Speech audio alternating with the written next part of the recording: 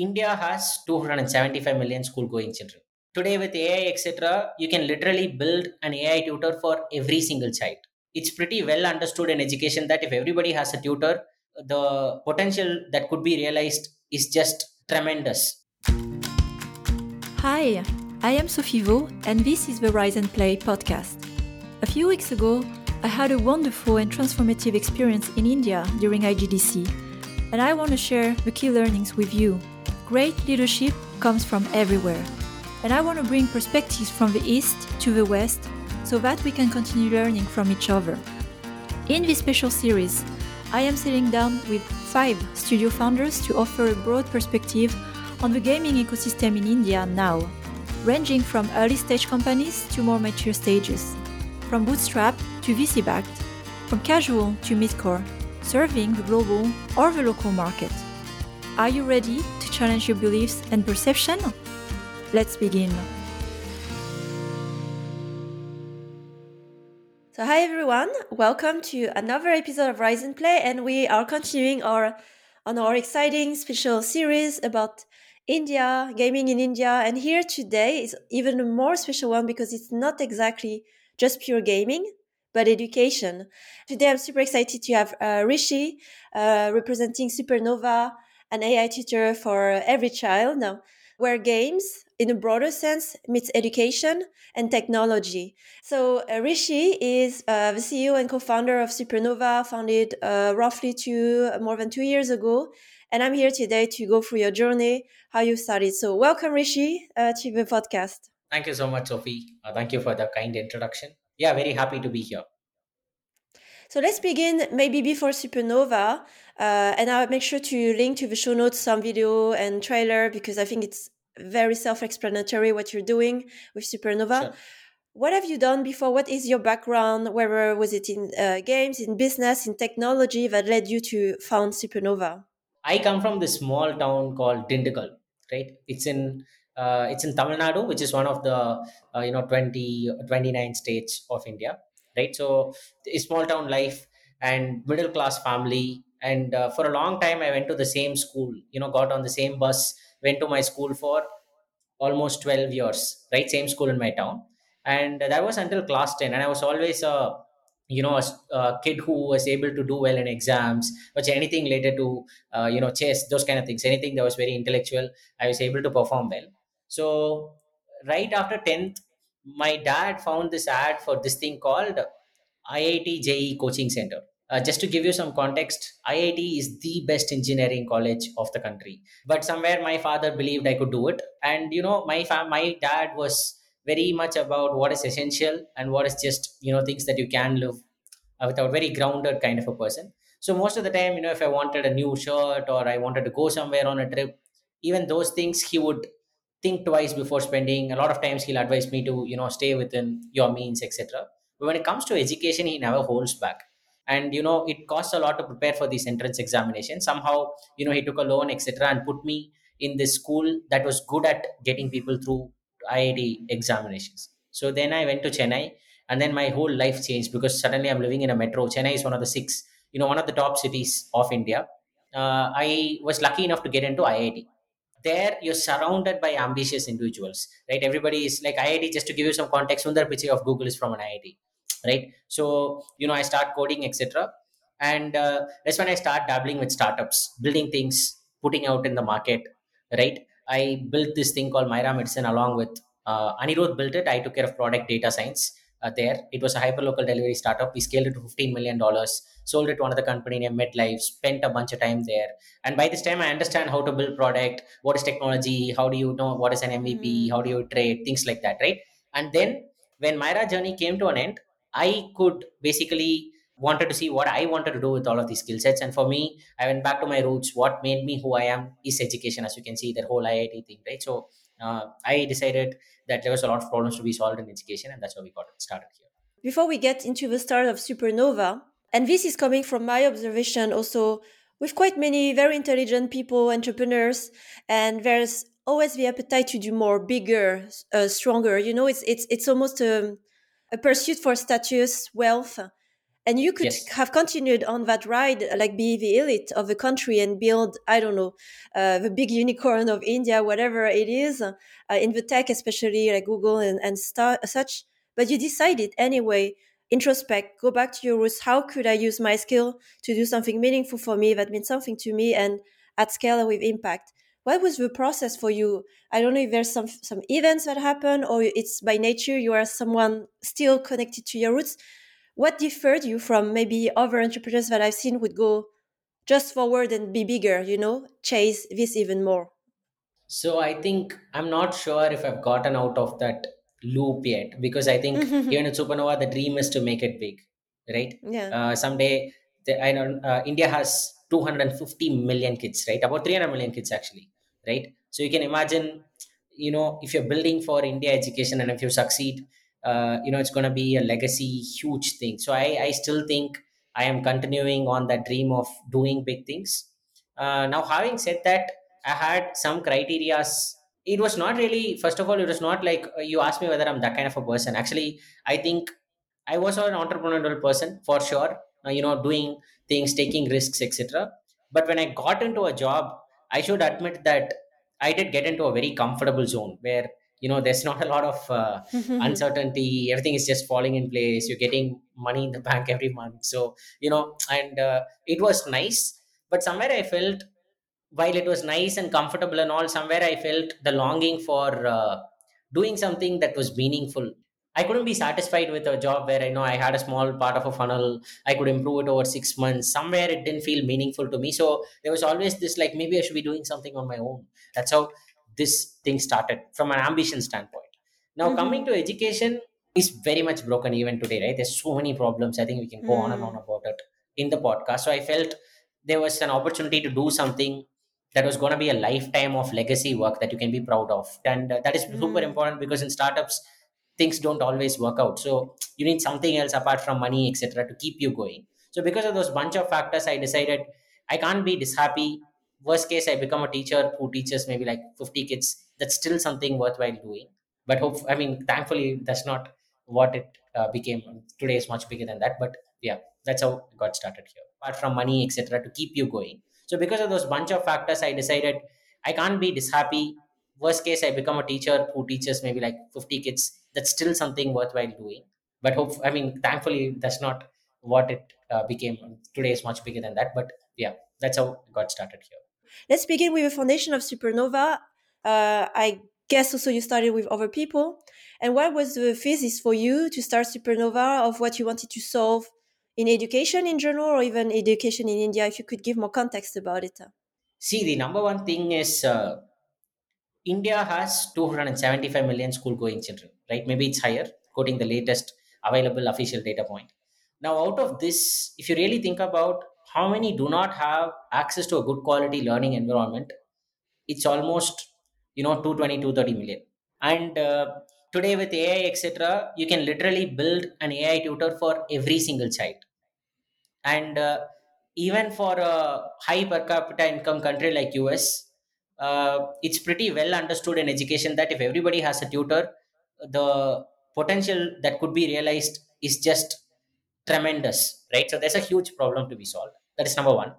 The number two thing about education and sometimes healthcare, etc., is it's one of those things where being a human is a flaw, right? Like basically all of us, this quote, everyone wants to go to heaven but nobody wants to die. This quote, it's one of those things, like it's basically what it means is all of us want to be fit, nobody wants to go to gym. All of us want to be learned, nobody wants to study, right? So when it comes to education, we are fighting against ourselves in some way, where it's very hard for people to go through these learning journeys, and it doesn't have to be that way. Like if you are sleeping in a classroom, whose problem is it? According to the classroom, it is the student's problem. It is not that the class was boring, it is that the student was not motivated, right? If you attend class for 6 months and you flunk, you are not capable. It's not that the 6 month program failed, it's that you failed in that 6 month program. So it's a very, education is one of those industries like that, which is super. If you start to think of it as like user, product, gaming, that kind of a lens, it's very odd. It's like every problem you put it back on the user. Hey, you are not motivated, you are not capable, you are too bored, right? So, and there is zero effort on our end to be like, maybe I can teach this lesson in a lot less boring way, right? So I think Mm. that kind of education can be a lot more compelling, and it can be appealing to the user. So these two thoughts, a huge impact to be made, hundreds of millions of students, and fundamental change is required here. And something like, in the last few months, AI is also happened. Now it's crystal clear for us, if you put all of these things together, looking at something massively game changing here, and lots of value to be built for hundreds of millions of people. So that's the kind of thing that we came in with. Yeah, and it makes a lot of sense in numbers. I could see also for development of a society, it starts with education because Yeah. those children that have access to education, like also Yeah. you, but it took a lot of effort from your parents and investment. It's not a privilege that all kids can have. And then you could Yeah. build, bigger things that have an impact. It's not the Yeah. access of the story of every kid. And so here you also offering opportunity for even a country. Who knows if everybody can develop through English and other materials and be in a Yeah. place that Tomorrow, they math, can, science, everything. yeah, Yeah. Why yeah, can't you learn math totally. from an AI tutor? Why should you not realize your potential because you come from a particular kind of socioeconomic background? It Yes. was maybe not possible to solve this today. That's not the case. We can make this happen, and there's zero reasons for us to hold back. We should make it happen so that every children can realize their potential, right? So yeah, agree Yeah. with you. Let's get into then the application of it, which is what we call EdTech. Could you share more about the journey of using AI? Because I think it's so new that people are experimenting how they could use it, and I never saw the potential of it as a conversational tool, and that's how I saw it through Supernova. So could you share more Yes. context and a journey around the AI for Supernova? Yeah, sure. So, see, like I said, I come from a very strong engineering background, right? So, in some ways, I'm a nerd like that, like good at math, good at data science, used to do data science for years now, right? So, very naturally, initially, we looked at AI systems for accelerating content creation, right? Initially, it was doing very small incremental things like it'll generate questions. It may generate questions with your name and your surroundings so that it feels personal to you. It'll be like, Sophie went to the market, like that kind of a question will come to you. This kind of very small incremental things, right? So that's how we were dabbling with it. And in between, once in a while, I'll try to build, there's this vision of maybe this can talk, or maybe it can like teach you math. So we had to try to build prototypes around it, but it was always falling short. It felt like maybe a few more years will be there. Until then, let's see where it goes, right? And then around November, December, when Chat GPT came, that's when 3.5 came. It was a huge thing, right? And by this time, our prototypes are starting to work. Like what we thought was 5-10 years away are suddenly like we're prototyping and it's starting to work, right?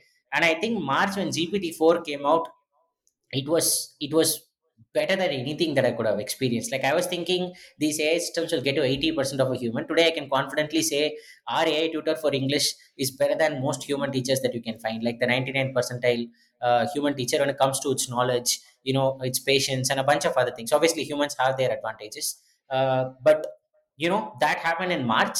And by this time we had already we are interacting with kids. We went to so I moved. I lived in Bangalore right now. So I moved to second tier, third tier towns. I lived there in second tier, third tier towns. All me and a bunch of my teammates would do is go meet kids in these places, understand what are they doing. And for us, it was not clear. Okay, the technology is good, but the kid really use it, and what do you do to make it usable, right? So to accelerate that product development, I went and lived with these kids. Every day I'll come back at in the mornings we'll have time, right, where we'll build a new prototype, a new learning experience. Afternoons, evening, we'll go experiment. Then we'll have a bunch of learnings. Oh my god, this is broken, this sucks, this is boring, right? And then you'll come back again, you do this, and then when you keep doing it, suddenly you're like, hey man, this thing is actually starting to work. These kids are interacting, they're learning, they're having fun. I see something here, right? And then so quickly by April, by this time we had done this enough that we had the first few months of content ready. That's briefly the journey. Yeah. I've worked also on a few educational products. We discussed about it, and I saw the main barrier. You have two stakeholders. You have the children, and you have the Yeah. parents. Yeah. Yeah. And here you're testing also directly with the children, and you have access to test and iterate the product. Could you share Yeah, more about that part on business model? Because yeah, this is one of the barriers of educational products. How much have you yeah. involved the parents in the process? And now, how do you have access to schools and kids? Do you work with schools? And yeah, where do you find your playtester children on a daily basis when you were building the product and iterating?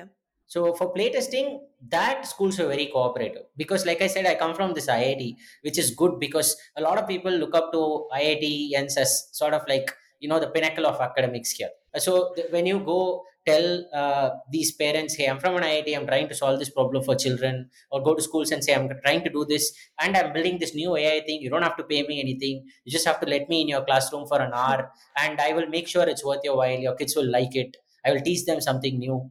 They're like, okay, maybe this, okay, saying IIT and all, okay, fine, I'll give it a shot. And when we go to the classrooms, we'll make it fun that the kids only like, when you come back, sir, etc. And so we get a buy-in like that. And then now we have access to lots of schools where if you want to do playtesting, they're more than happy to welcome us and do, okay, I'll free up a class for you. Please come and interact with the kids, right? So that's how playtesting worked. At the same time, what happened is a bunch of these schools found us to be very missionary. So they don't mind helping you if you're trying to do something noble, right? So Mm-hmm. they said, I can't buy this, but I see you're trying to do something here good for the kids. So I can call parents teacher meeting where you can interact with the parents, right? And so that was again when we went to these tier 2, tier 3 towns, we could see firsthand who was going to buy our product. Like, what are these people like? What are their apprehensions? Do they like this? Do they understand this AI technology, etc., right? So we are getting a lot of insights even on the selling side. And I got my first few users, paying users like that. I'll go to these meetings, I'll talk to a lot of parents. Some people resonate with me and they'll say, okay, I know you've not perfected this, but you seem to be caring about this. So it's okay, take my money and help my kid, right? So that's how I got my first set of kids. And from there, today we've figured out distribution. So I'll tell you what all we've learned, right? The first thing that we learned is the parent that we're going after is not this affluent parent. So I'll tell you why that matters. If you know Maslow's hierarchy of needs, you're first starting with basics, then slowly you're moving up to things like self-actualization, self-esteem, etc. The crowd that we're dealing with are, you know, people that are middle class, honest, very hardworking people that don't have a lot of money to throw around. So they're always looking out for, I need my son's life to be, daughter's life to be more secure than mine. So these parents, they don't resonate with things like gamification, making things nice. They're not there. They are about, can you solve this problem for me? Will my child be able to speak good English so that they can get that job or do well in exam? Can they be good at academics? Things like that, right? And you can't blame them. You understand where they're coming from. So that's when we started realizing the parent side of things. So from there, we iterated, and we said, okay, if you want to build this company, let's build it on something that a lot of people consider to be tangible and real and important, and that is English and math. That's how we pivoted there. So choose something that's headache for the parent, question it very seriously as a learning company, but back it with super strong gamification, because the same parent will come back to you and fight with you if the kid cries to do your assignment, right? If the kid does not want to use your app after buying, they'll feel Yeah. scammed. So Yeah. that's where you need all the gamification in the world, because the kid will not do something just because the parent bought it. It'll be like, I don't like it, and throw away your app if it's bad. So that's the balance that you have to strike. And there's a lot of things around distribution, etc. And it's a 2.5 year journey, but now we know how to strike a balance between these two stakeholders. Mm. Just quick facts here, also for the listener. What has been your funding journey as well? Because as we've met at Lumikai, you've been also backed by Lumikai. As you started, did you bootstrap as well, or did you also Yeah. receive initial funding? Yeah. What was your funding journey as well as you get into that big ambition? So we knew we had to raise, like, we are second time founders, right? Like, basically my co-founder scaled something with $15 million, sold it, etc. So we knew at some point we would take in funding. But again, we were also clear that if we take funding, it's years long journey. Only then you should take it if you're sure. So initially, for two reasons, we bootstrapped, right? One, we didn't have a lot of proof that we could do something in education, right? Like I said, my background, while education passion is there, I've been teaching. It's not something that I've done it for like tens of thousands of kids or maybe lakhs of kids at that point of time, right? Today we have, but at that point of time we didn't, right? So there was not a lot of trust or proof that we could do something here. And secondly, we also wanted to understand, any market before you get in, I believe you should spend some time, making it sort of like a part-time gig where uh, you can sort of understand, do I enjoy working here? Is this a right fit for me as a founder? Is this something that I want to spend my next 5 10 years doing, right? So for those two reasons we bootstrapped initially. And that's when, because we are bootstrapped, we are not answerable to anyone, right? We could literally do whatever we want. So initially I would say it's a super exploratory journey. Like imagine a bunch of guys, me, Naveen, Anirudh, like all of my co-founders will go to class. 10 students would come, 3 teachers would be there, and we'll be teaching those kids probability with Catan. Next day we're playing maybe poker and we're teaching something about probability there, or maybe so many things, right? Or we built these things called coding games, where there'll be games, but you have to write code to sort of make the character do stuff inside the game. Mm. So you're getting kids to learn coding, uh, but it's there's a very immersive game around that. So super fast prototyping, not really caring about scale anything. Every week come up with something very novel, and and then try to wow the kids. That's all the focus was, right? So by this time we had come up with crazy random things. Like if I show you this is education, you a lot of people are like, are you serious? Like this is something kids are learning from this, right? So by then we also understood about the market, etc. So we didn't have a we had this aspiration, this idea, etc., but nothing was solid. So that's when we met Lumikai, right? These guys, unlike we are also meeting some traditional tech kind of VCs, etc., who didn't really care. Some did. I wouldn't say everybody, but some didn't really care that much about gamification. Blah, who cares? Like, what is the business, right? That's all they focus on, understandably so, right? That's how education works traditionally. But these guys were they understood that what we were trying to do. They understood what it took to sort of create those experiences. And I think Lumika was able to spot that these guys are very passionate and they're trying very novel things, so maybe we should back them. That's how it started. And they really listened to our vision, what we've done, etc. So at that point of time I would still say there was a lot of risk in the business. And they took that risk. They took the leap of faith on us, and that went a long way, right? Because now you have a backer who believes in some of the core things that as much as you do, right? Always encouraging, always Mm. experimenting, encouraging you to experiment, etc. So then Lumika came in. As soon as Lumika came in, we raised about 1 million, right? Like you said, yeah, that's how it started.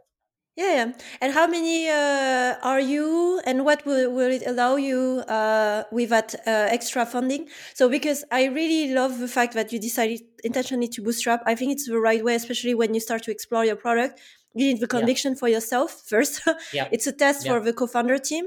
Also, a yeah, discovery journey that you can do for cheap. Actually, I mean, it's your yeah, time, and then you don't have to respond to anyone to influence exactly your pace and what you are supposed to answer to. And until that time, then you can grow and scale to exactly. building and growing. So what will it allow you with the funding you get from Lumikai on building next? What are your priorities? How are you expanding the product maybe? See, for us, we had to get if you know Vinod Khosla, he's a amazing investor and amazing entrepreneur as well. So he does this thing called Khosla Ventures. Mm-hmm. Might have heard of it, right? So we take a lot of his framework. So one of the things that he says is, it's super important to have a very ambitious goal, like that's your Mount Everest, peak of Mount Everest. And it's also super important to, you don't get to Mount Everest by just straight walking up to the peak. You have to go sideways, zigzag, get to base camps, refill yourself, get some assets, and keep moving forward to reach the peak. It's not one straight line, right? So while our goal, not even exaggerating when I'm saying to build an AI tutor for every child, hopefully like millions, if not hundreds of millions of kids will someday be using it, right? So, but you have to start somewhere. So our first base camp is, we wanted to build a business where we understood distribution, cash flows were coming, we are growing and monetizing, and the business is working out. It's growing at 30% month on month, and we are close to being cash flow positive. I think this capital allow us to do is, I think we can easily get to tens of thousands of kids learning via this platform, with real learning outcomes, maybe a few $1 million in revenue, if not like tens of millions of dollars in revenue. We should be able to get to that just with this. And this is also like, because we've executed well, fortunately enough, we're getting a lot of inbound. So I think something might materialize in the next few months, where we'll get some more round of funding as well, more like just expand the tech and product and academics team, etc. So that's what it's allowed us to do. Where we'll continue to invest is make the brand stronger, invest on tech, product, and academics talent. Be very focused on retention and learning outcomes, and get that brand that people rave about, and a lot of people want to come in, and then the tech is there, it's still scale anyway. So that's the way I'm looking at it. Thanks. For the last minutes we have, I wanted to get to into the specifics of the product because, of course, for the listeners, not everyone will have access to it unless they're subscribers or parents, or maybe they want actually to also do it for their kids. How could you break down the product and what it offers? You showed it to me, but maybe in a high level, because that's very interesting also how you approach exactly teaching English, which is not the classic way. Yeah, so basically, if you look at a classroom, right, it's very unnatural. It's a very unnatural way of picking up a language, right, where you are told the rules. I'm pretty sure all of us, all of us know one language at least, most of us, right, which is our mother tongue. And most of us won't know any grammar rules in our mother tongue. But I can speak. I'm not making my sentences based on one adjective plus one subject. I don't know. It's not how people think, right? So, first of all, it's very unnatural. And that is why I think if you see, after semesters and semesters of learning a language, kids people still can't speak, but they can read and write. So something similar is going on in India as well. So in India, there are these things called English medium schools. uh, it's very unique. Like, you won't find that in places like Korea, Japan, etc., because Mm. people learn in their mother tongue. In India, about 20-30% of the population actually learns every single subject via English. Despite that, that means every day you're spending 6-7 hours, reading English, writing English. Everything that you do is in English in your school. Despite that, kids can't speak English, right? So what does that tell you? Simply making them write, read, answer a bunch of grammar questions is not getting them anywhere when it comes to speaking. And the point of a language is to be able to speak and communicate, right? Not really just do a bunch of questions. So it's kind of ridiculous that way. So our thing is, first thing that we said is, every day they're going to speak. It's going to be enabled by this AI, and we'll put them in random situations. So one day they have to talk with the app and sort of buy vegetables in a very role playish kind of a scenario. One day they're playing a game where they have to speak to play, like a 20 questions game. You have to ask a bunch of questions to sort of get some clues to find this person. So every day you have to speak. And we are creating this scenario where you're not like unnaturally speaking, you're like trying to play a game and you're speaking as a byproduct, right? Or some days we just make you listen, watch a nice story, right, for a 20-minute story, and then you chat about it. It doesn't, like, the 20 minutes doesn't even feel like learning, but you are consuming 20 minutes of English content, trying to understand what's going on in the story. And when you see a new word and you see a picture, you make that connection instantly in your brain, like, okay, this is what a fawn is. It's the child of a deer, right? Like things like that, right? Mm. So that's how that pedagogy is, where we are trying to make it education a byproduct. We are structuring these experiences where you're just trying to get through the experience, you're focused on the experience itself, but you're learning as a byproduct. That's a core rule, right? And then the AI, what it does is, it can speak to you. It can understand what you're speaking. It can understand every word. What's your pronunciation, how off is it, right? So it's very intelligent. It can give you that feedback in natural language. And all of that data is available for the model to sort of understand you better and give you adaptive exercises. So that AI brings a lot again to the pedagogy. And lastly, these are kids, so things like gyms, badges, streaks, community events, contests, these are things that kids are super excited by, right? So again, you use that for learning. So these three things, I would say, come together to make a very solid learning journey for a kid, where the kid, our initial vision of it shouldn't be as boring. I think maybe we are like 25-30% there. Long way to go, but Mm. significantly better. Yeah.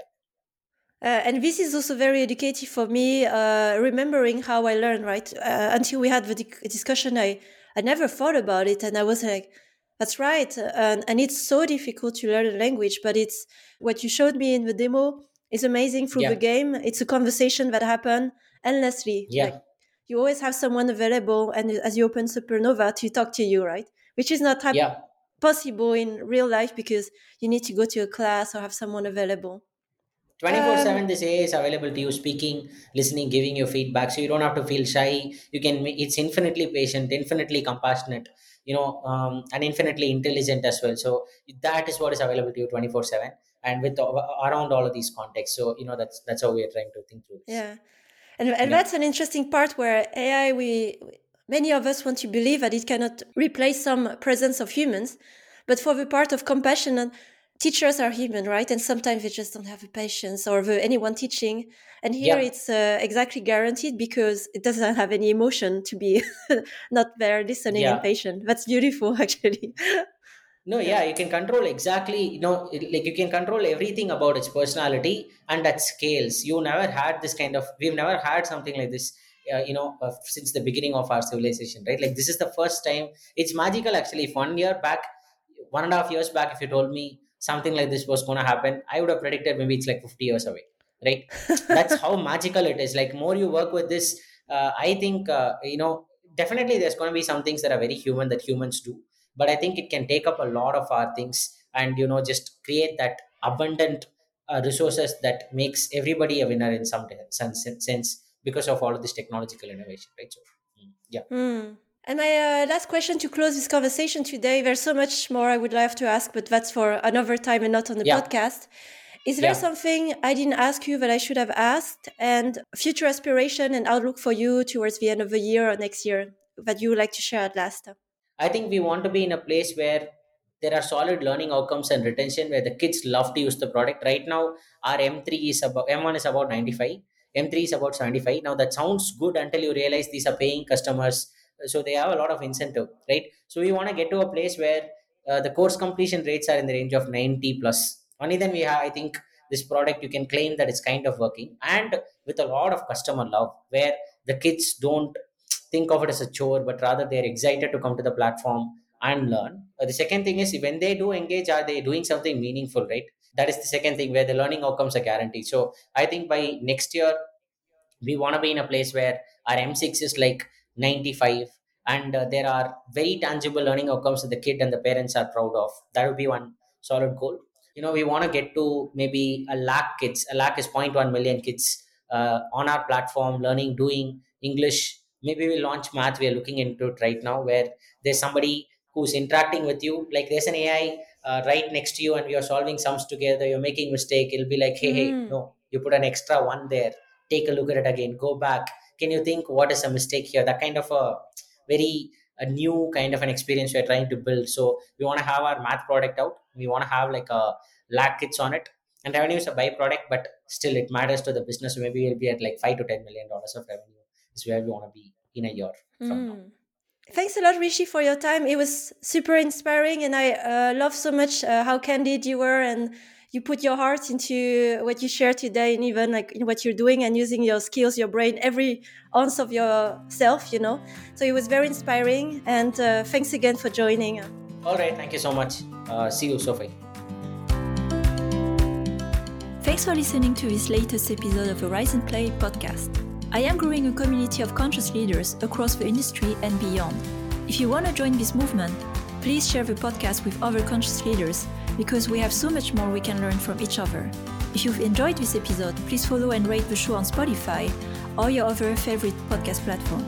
It will help other growing leaders to discover the show and benefit from the valuable insights. If you would like to grow rapidly your leadership skills, you can find more insights on riseandplay.io, where you will also find my free masterclass on conscious leadership and other resources that I offer. Have a great week, and remember to take care of yourself. Until the next time.